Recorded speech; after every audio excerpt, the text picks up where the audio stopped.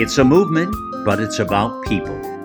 Be the People is about we the people joining forces to reclaim and reshape the best of our nation's time-treasured traditions. Each week, we offer insightful interviews with movers and shakers from all different spheres of life. And now, please welcome Dr. Carol Swain.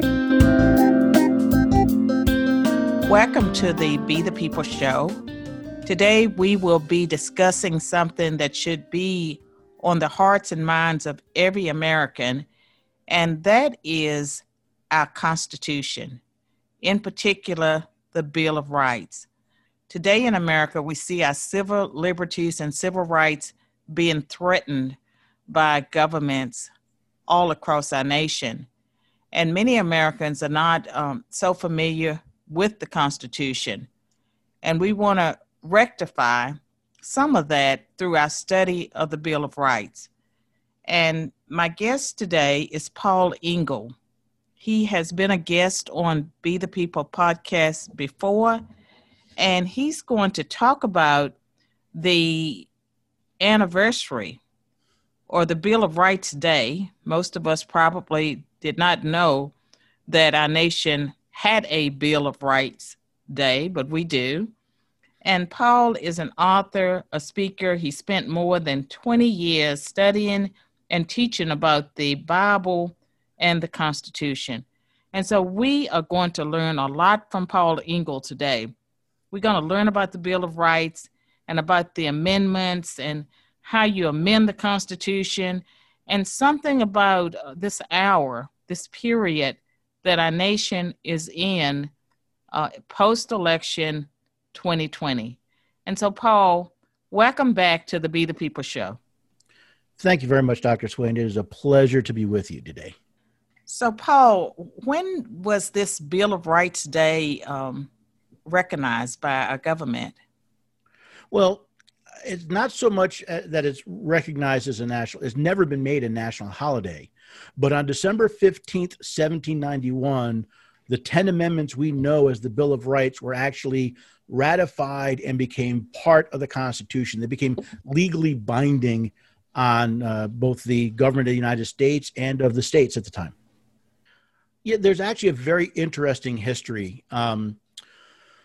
Everyone's familiar with the Constitution, and most people realize that the first 10 amendments are called the Bill of Rights. The reason they're amendments rather than parts of the Constitution means the story actually starts on September 17th, 1787, when the Constitution was signed by the drafters and then sent to the then 13 states for ratification. Now, the first 5 states ratified the Constitution quickly and easily, but several states opposed the Constitution, and they were concerned that it didn't provide sufficient protections for the basic rights of the people. We find that political parties are nothing new, although not parties the way we recognize them today. There were two coalitions, 2 factions during the ratification debates. You had the Federalists. They were very much for the Constitution, and you may recognize the Federalist Papers. 3 of the Federalists, Alexander Hamilton, John Jay, and James Madison, all wrote anonymous essays that became collected and part of what's called the Federalist Papers, and they argued for the adoption. Now, the Anti-Federalists had a lot more people, but it had names such as Richard Henry Lee and Patrick Henry were part of them, and they wrote essays saying we shouldn't adopt the Constitution. Well, we've now got states that are in conflict. Do we adopt this Constitution? Do we send it back? What do we do? In fact, the conflict got so heated, there was practically civil war in Rhode Island as they were debating this. Now, Paul, which were the states that pushed back on the Constitution and were responsible for the Bill of Rights that we have today? The most prominent of them was Massachusetts. And Massachusetts plays a key role in why we have a Bill of Rights. But Maryland, South Carolina, and New Hampshire were also reticent. They also had vigorous debates. Even Virginia and North Carolina, as I mentioned, Rhode Island had concerns about ratifying the Constitution as it was first presented. Now, Paul, what were their concerns? And if you look at America today, were the anti-federalists correct in their fears about what would happen if they had not attached a Bill of Rights? And even with the Bill of Rights, what kinds of issues do we have that it has not been as effective as maybe some Americans would like? Well, the primary debate, the issue between the Federalists and Anti-Federalists was how powerful this new central government would be. Now, the Federalists believed they wanted a powerful central government. We had been united under the Articles of Confederation. We had created a Congress under the Articles of Confederation, but it had no power. It had a voice, but it couldn't actually do anything. And they saw just how detrimental that was. It almost cost us the Revolutionary War, on several occasions. So the Federalists thought we need to give the central government the power it needs to do what we're asking it to do. Now, the Anti-Federalists looked at the exact same situation and said, but we're concerned. We just fought a Revolutionary War to get away from a powerful central government. Do we really want to reinstill a new powerful central government? And this is most focused on this idea of the Bill of Rights. Do we need specific rights protections in this founding document? The Anti-Federalists said, yes, if we don't have documents, if we don't have parts of the Constitution that say the government can't infringe on your rights, well, what's to stop the government from infringing on it? Now, the Federalists said, well, the thing is, the Constitution does not give the central government any power to actually infringe on the rights of the people. And in fact, if we list rights in the document, someone's going to get the bright idea that the government can actually regulate those rights. And what's interesting is, if you look at history, both sides were correct. We have people saying we can regulate rights because it's in the Constitution, and we have people making up rights and the ability to infringe rights because they're not specifically listed in the Constitution. Now, Paul, when you look at the coronavirus pandemic in states like Michigan, California, the city of Nashville, and just New York State, all of these places, are they violating the Bill of Rights? Absolutely. The Fifth Amendment says you cannot be deprived of life, liberty, or property without due process of law. Due process is defined as a governmental or judicial process designed to protect the rights of the individual, to give them their due. So when a government entity says you are not at liberty to travel, to go outside of your home, or to do so without a mask, or to do so without a vaccine, they're infringing on your liberty. When they tell you that you cannot operate your business, they are depriving you of your property. Your business is your property, and they're depriving you of it, and they haven't proven you've done anything wrong. They have not used a process designed to protect the rights of the individual. Well, as we are talking, the Supreme Court recently made the decision that they would not take up the Texas case, which dealt with the dispute between states. By their not doing so, is that a weakening of the Bill of Rights? Well, I heard about that opinion. I have not researched the opinion yet. It's on my list to do because it's very important.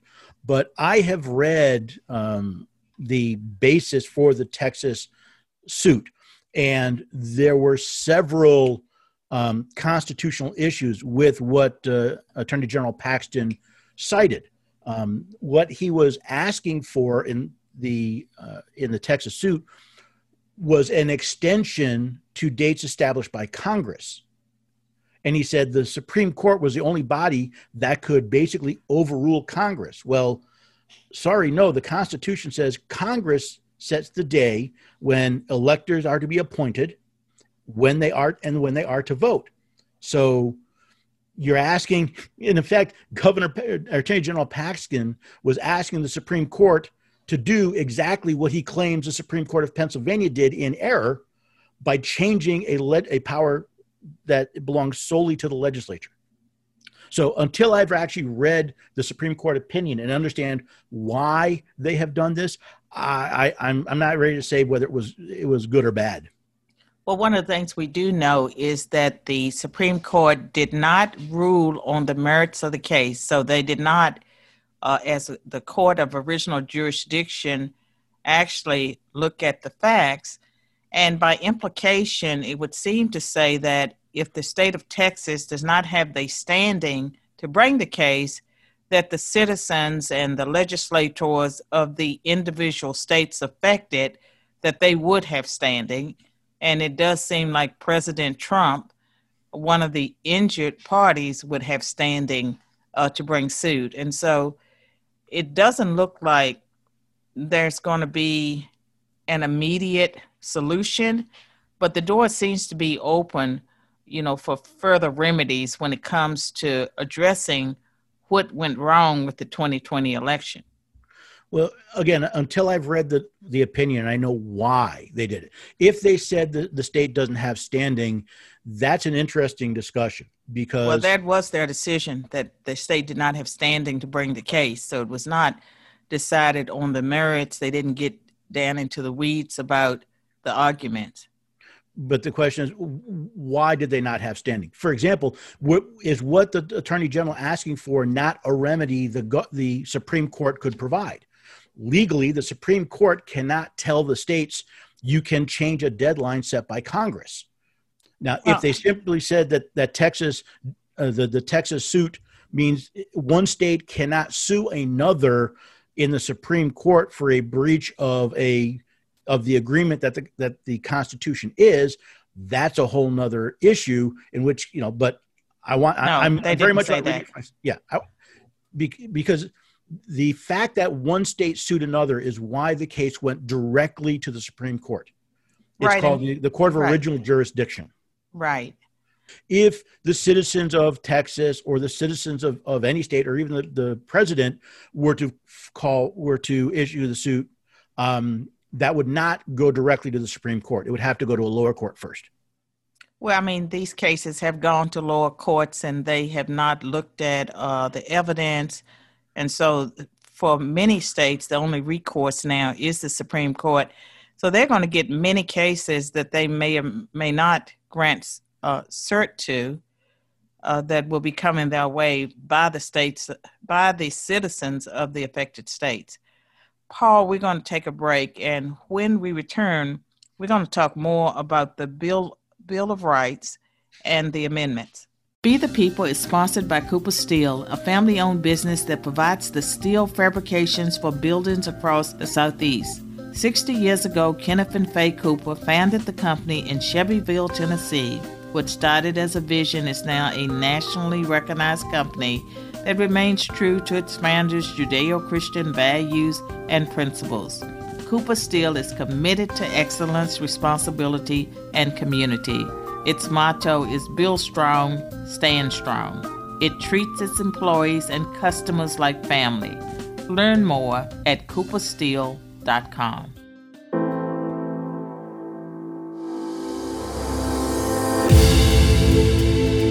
My fellow Americans, you've watched for decades as radical Marxists have systematically taken over some of our nation's most cherished institutions.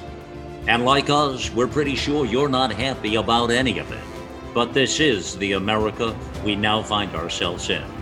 AmericaOutloud.com is fighting back with one of the fastest growing conservative media networks in the world, featuring some of the nation's most influential experts and commentators. It is a fight for the soul of humanity. America Out Loud Talk Radio is the voice of liberty and justice for all.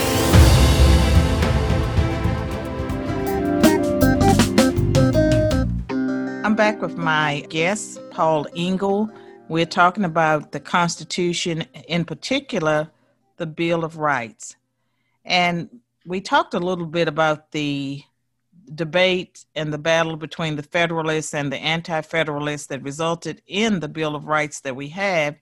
And so right now, I'd like to talk specifically about why we ended up with the 10 amendments that we have. So, Paul, would you shed a little bit of light on why we have the particular amendments that we do, and we can also talk a little bit about why people only focus on a few of the amendments. Well, as I said, many of the states were in turmoil about whether to ratify the Constitution, to the point that it looked like the Constitution was going to be defeated until several anti-federalists in the state of Massachusetts came up with a compromise. They said they would support the Constitution if they were assured that the first Congress would offer amendments forming a Bill of Rights. They agreed. Massachusetts and the other states putting in similar requirements. We ratify this, under the assumption that you will provide us amendments to the Constitution. Once the new government started in March of 1787, James Madison, with a lot of help from his compatriots, actually wrote 12 proposed amendments to the Constitution. Now, we all know there are 10 amendments to the Bill of Rights, but there was actually 12 proposed. Interesting, the first amendment that was proposed, which dealt with the number of representatives in the House of Representatives, that has never been ratified. It is effectively dead on the vine. The second of the 12 amendments proposed, which limited pay raises for Congress until after the next election, that was actually ratified in 1992 and became the 27th Amendment. The remaining 10, numbers 3 through 12, are the 10 amendments we think of in the order that we think of. So when people think of the First Amendment as our first protections, our first freedoms, it was actually number 3 on the list that was proposed. That is very interesting. I know that for many Americans, they have a favorite constitutional amendment, and it seems like the first, the Second Amendment, the Fifth Amendment, the 14th is not a part of the Bill of Rights, of course, but those amendments seem to be the ones that are most popular. But in recent years, I would say the Ninth Amendment and the 10th Amendment has taken on increasing importance. What's your take on that? Well, it's very interesting. And the First Amendment is actually unique among all the amendments in the Bill of Rights, because the first words of the First Amendment is, Congress shall make no law. Now you have freedom of religion, freedom of speech, freedom of the press, freedom to peaceably assemble, freedom to petition your government for redress or grievance. But it's all after those words, Congress shall make no law. The First Amendment is the only amendment that does not apply directly to the states, which is where a lot of the issues have come up with the coronavirus being First Amendment violations. That's only because the courts have decided in their own wisdom to apply the First Amendment to the states, even though the language of the law says, no, it applies to Congress and by extension, the federal government's actions under laws made by Congress. Well, Paul, as someone that's been a political scientist, and I do have a law degree, I'm not a JD, it seems to me that a number of law schools and even some of the Supreme Court justices, that they are not people that hold our Constitution in reverence. They have become part of the group that would argue that it was written by wealthy white men and that it may not be relevant for us today and that we need a new constitutional convention. And I see a lot of disrespect for the Constitution and also a lot of young people as well as older people who really don't appreciate the amendments and how the Constitution and the Bill of Rights has served the American people over the years. You know, that's true. And I don't know what percentage of judges and lawyers hold what positions, but what I find interesting is every lawyer I've asked but one in the last 3 years that I've asked this question, when I asked them, did they study the Constitution in law school or did they study constitutional law? Everyone but one said they studied constitutional law, which is the judge's opinion about what the Constitution says. Well, I'm sure we've all played the game telephone, right? Where I whisper something in someone's ear and to the next, to the next, to the next, and it changes over time. That's effectively what's happened with the Constitution. and the judges no longer look at the original document, or if they do, they're looking to confirm something they've already believed, rather than going and looking at what it actually says and what it actually does. That's where we end up with judges. Agree. And a lot of I would agree, and I would agree, and a lot of law schools are not even requiring students to read the Constitution or to take a class in constitutional law. And people argue that the Constitution is a living document that changes with the people. And if you have that perspective, you can write anything you want into the Constitution and use it to change the culture and the laws. And as a consequence, we have legalized abortion, we've legalized gay marriage, and other things that the Constitution itself was silent on.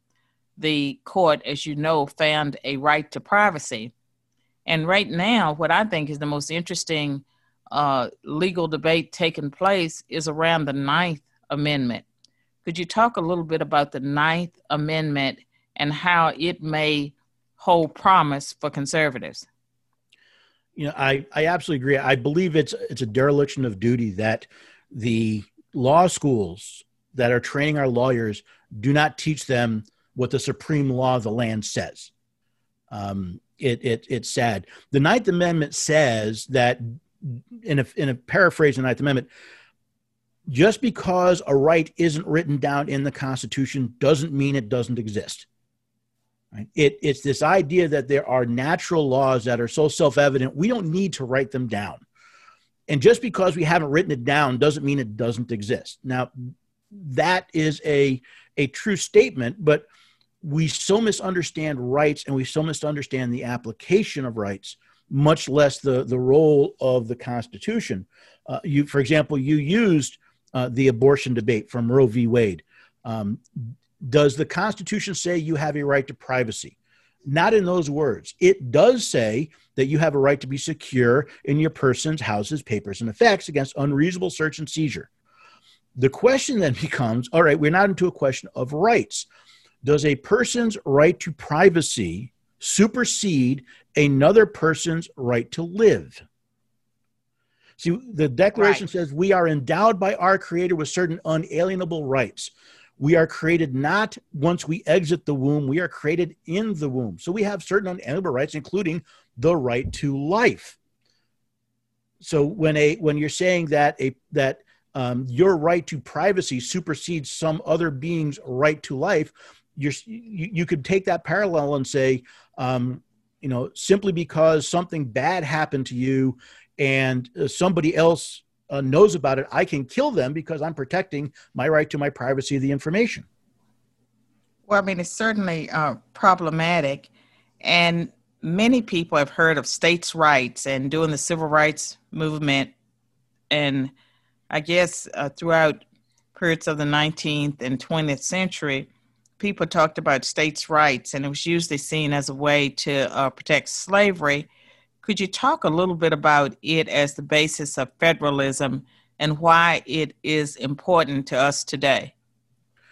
So if we understand the creation of the United States, prior to the United States existing, we had 13 free and independent states. They created a government called the United States, or the United States of America, and they gave it certain powers. They said legislative power belongs to Congress, and if you read Section 8, that is most of the powers delegated to Congress. Most of the things Congress can do is there. They said in Article 2, all executive power is vested in a president, and then Article 2 talks about what the president can do. Same thing with the judiciary in Article 3.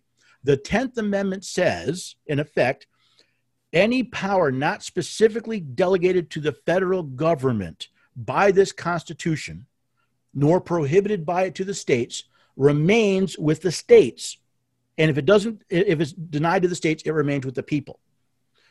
We think of states as subordinate part of government entities under the federal government. That's upside down. The states created the federal government. They set the limits of the federal government. They set its rules and its boundaries, and they said, you are not allowed to go beyond this. That is a states' rights issue. Now, as with all human endeavors, people have abused this idea of states' rights. Just as your right to privacy does not give you the right to kill another being, a state's right to protect the powers not delegated to the federal government does not give it the power to enslave another human being. Well, you're making some excellent points. We're going to take another break, Paul, and when we return, I want you to, speak to our listeners about this moment that we're in and what they can do to reassert their powers, their constitutional rights, and to become better acquainted with the document that forms the basis of the rule of law in our nation. So we'll be back after this brief break, and you're listening to Be the People.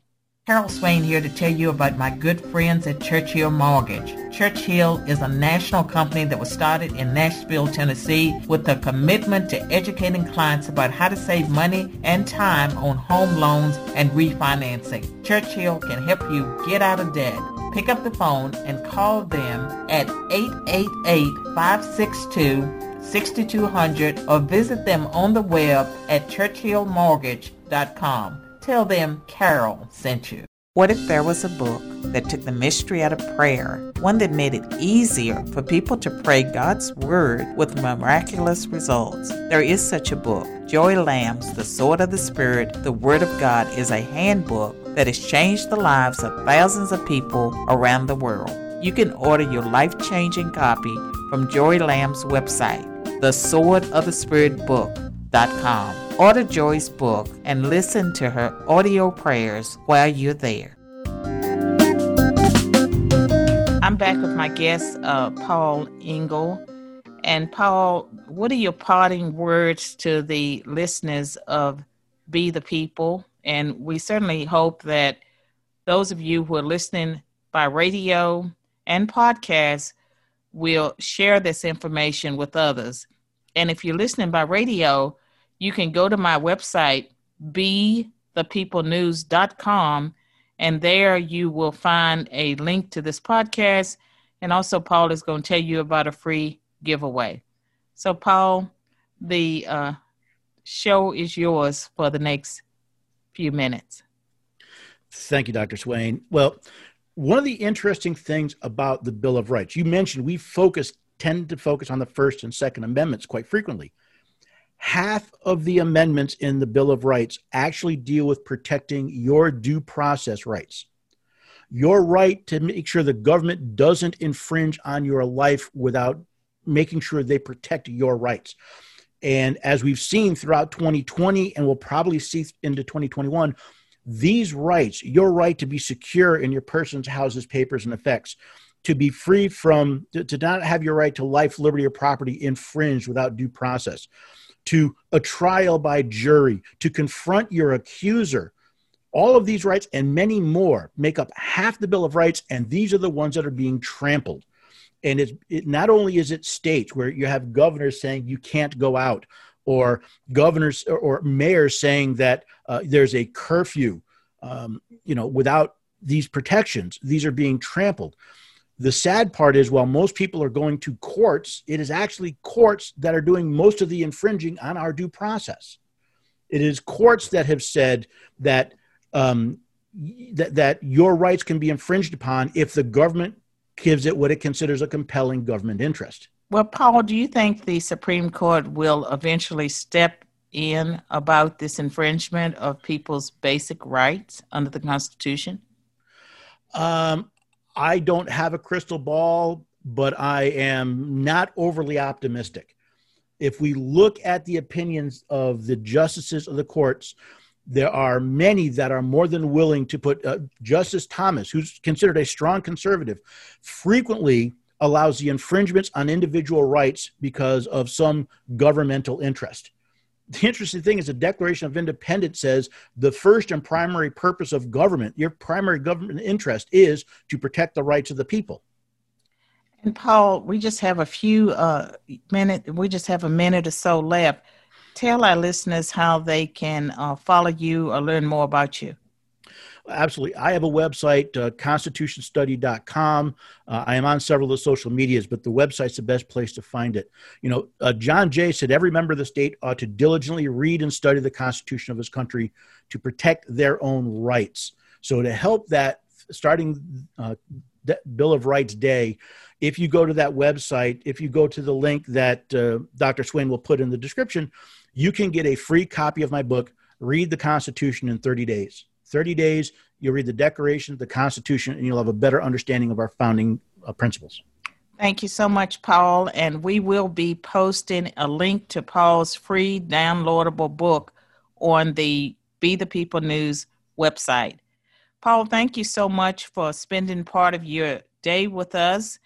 And for all the listeners out there, remember, first of all, it's our nation and it's our Constitution. We have a responsibility. We must stand up and be the people who reclaim our nation and our world. And so I challenge you, read the Constitution, study the Constitution. We have to elect people and support judges that honor that sacred document. Thank you.